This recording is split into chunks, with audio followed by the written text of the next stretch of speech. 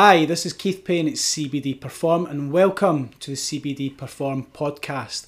Now in this podcast series we will be discussing everything CBD, from the history of CBD and how CBD can support people for some of the main conditions and ailments that they potentially have, which is things like stress and anxiety, sleeping disorders and improving sleep quality, and also pain and using CBD as an analgesic potentially as well. So there's many benefits, and we're going to be discussing the pros and cons and whether it can potentially work or not work, and really be as educational and informative as we can. Now, if you want to find out more information about the CBD Perform products and the range of products that we supply, which covers edibles, it covers CBD oils, CBD cosmetics, CBD topicals, creams and rubs, please visit the website, which is www.cbdperform.co.uk. That's www.cbdperform.co.uk. But yeah, I hope you enjoy the CBD podcast series. And without further ado, we're going to get straight into it. So I hope you enjoyed today's session, and thank you for tuning in, and please enjoy.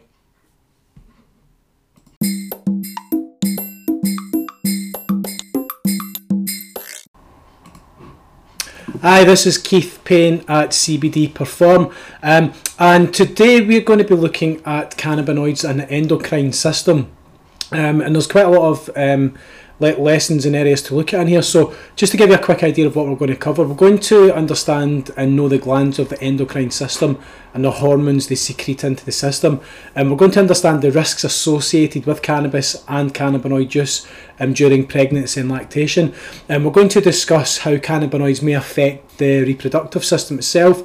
We're going to become more aware of how CBD may help PMS and dysmenorrhea as well. We're going to understand the influence of CBD on ovulation and implantation. We're going to become more familiar with the relationship between cannabinoids and diabetes, and we will also learn about how CBD appears to affect the thyroid gland as well. So we'll just get straight into it, and the first part is we'll discover a little bit more about the endocrine glands themselves. Now, our nervous system isn't the only conductor of bodily functions. Working by its side is the rather enigmatic endocrine system, whose messengers are hormones produced and secreted by numerous glands across the body. Now, these hormones allow the endocrine system to exert control over smooth muscle, our heart muscle, and over other glands. They play a role in regulating metabolism, growth and development, and some are intimately involved in the process of reproduction as well. Now, there's two types of glands in our body. Exocrine glands, which secrete the products into a duct which transfers the product to the lumen of an organ, into a body cavity or to the surface of the skin. And also endocrine glands, which secrete the products out of their cells into the surrounding interstitial fluid, from where the products diffuse into the blood and are carried around the body. A number of endocrine glands contribute to the coordinated efforts of the endocrine system, and we're going to discuss some of them in a little second. The first one is the pituitary gland. This is a tiny gland, it's only about the size of a pea, really quite small, and as if you Google them, you'll see from those pictures that's attached to the hypothalamus in the brain. It's comprised of two smaller glands, the anterior and the posterior pituitary glands. It's known as the master gland because it controls so many other glands. Now, the pituitary gland itself, it secretes first of all growth hormone, which is important in childhood and also in adulthood. As adults, it's involved in tissue replacement and in the metabolism of fats, proteins and also carbohydrates. Also, it secretes prolactin, which triggers breast milk production. It secretes thyroid stimulating hormone, which is released when the hypothalamus sends over a releasing hormone, and thyroid stimulating hormone travels to the thyroid and activates the release of the thyroid hormone. Also releases the gonadotrophic hormones, luteinizing and follicle stimulating hormones. It also releases a hormone called adrenocorticotropic. I can't say that word. It's adrenocorticotropic hormone. Apologies. And that's released when the hypothalamus sends across a releasing hormone. And the hormone stimulates the release of adrenal cortex hormones and is an important stress hormone. Also secretes melanocyte, and melanocyte stimulating hormones. It stimulates melanocytes in the skin. The following hormones are actually made in the hypothalamus, but migrate down into the pituitary. So we've got oxytocin, which helps to eject milk from the breasts, and is also involved in uterine contractions. It also encourages loving bonds. CBD appears to inhibit its release during labour, and because this hormone encourages contractions, it's been hypothesised that CBD could help to reduce labour pain. Antidiuretic hormone, which increases the reabsorption of water in the nephron, which is the functional unit of the kidneys, creating concentrated urine and conserving water for the body. Now, if we go to discuss the thyroid gland, the thyroid gland sits in front of your neck, just below your larynx, has a butterfly-like wings, one sitting on either side of the central isthmus, which lies across our throat. And as well, if you Google those diagrams, you'll be able to see, that sort of butterfly shape that it has. It releases thyroxine and tridothyrorenine, and these stimulate the metabolic rate in cells and stimulate growth. The thyroid gland also secreted calcitonin, which lowers calcium levels in the blood when needed. There's also the parathyroid glands. So this is the 4 tiny parathyroid glands are embedded into the thyroid gland, and they release parathyroid hormone. The hormone, like calcitonin, is involved in the regulation of blood calcium levels.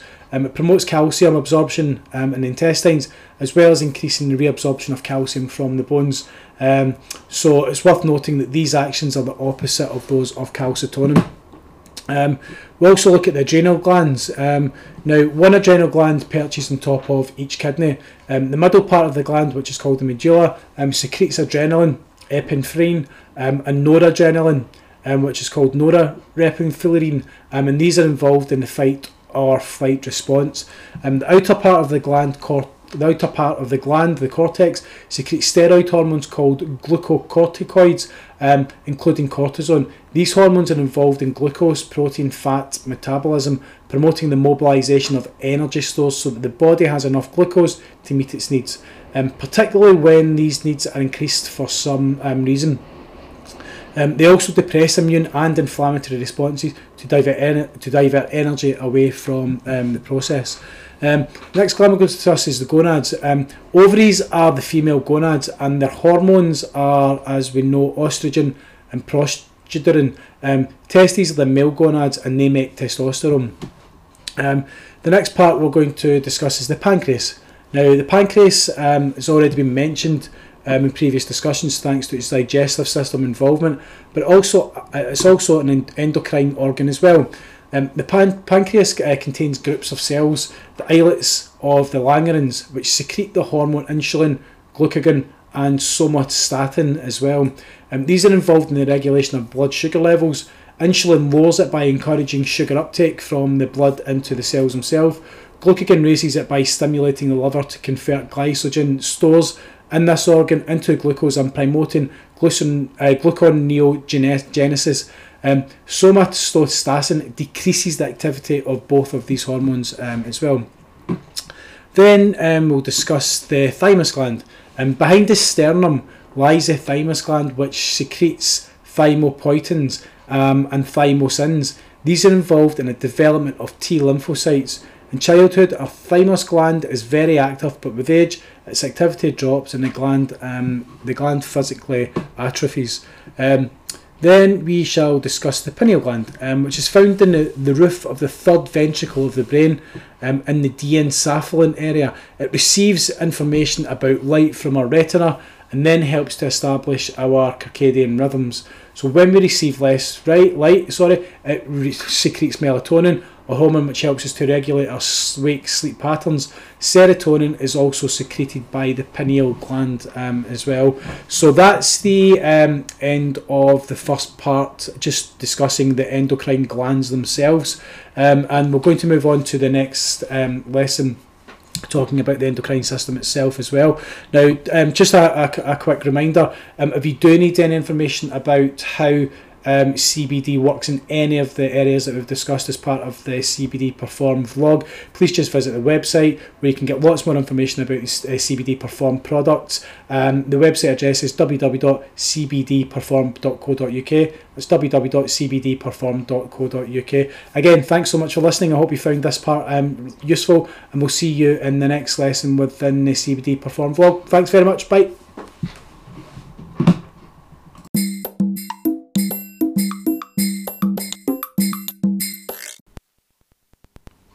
Hi, this is Keith Payne at CBD Perform.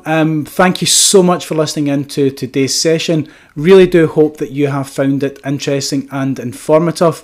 If you would like to discover more information about CBD Perform products, please visit the website, which is www.cbdperform.co.uk, where you will find more information on the CBD range of oils, our CBD range of edibles, our range of cosmetic products, which includes creams, lip balms, bath bombs, all CBD products that will be very, very useful and help people with either supporting the pain management or supporting anxiety and stress or supporting improved sleep. You will find lots of really good information on the website. You'll also find our blog there, which is really informative, and also really useful information about CBD dosages and where to start. So the website address is www.cbdperform.co.uk. And once again, thank you so much for listening in, and we'll look forward to seeing you in our next session. So take care for now, and all the best. Thank you. Bye.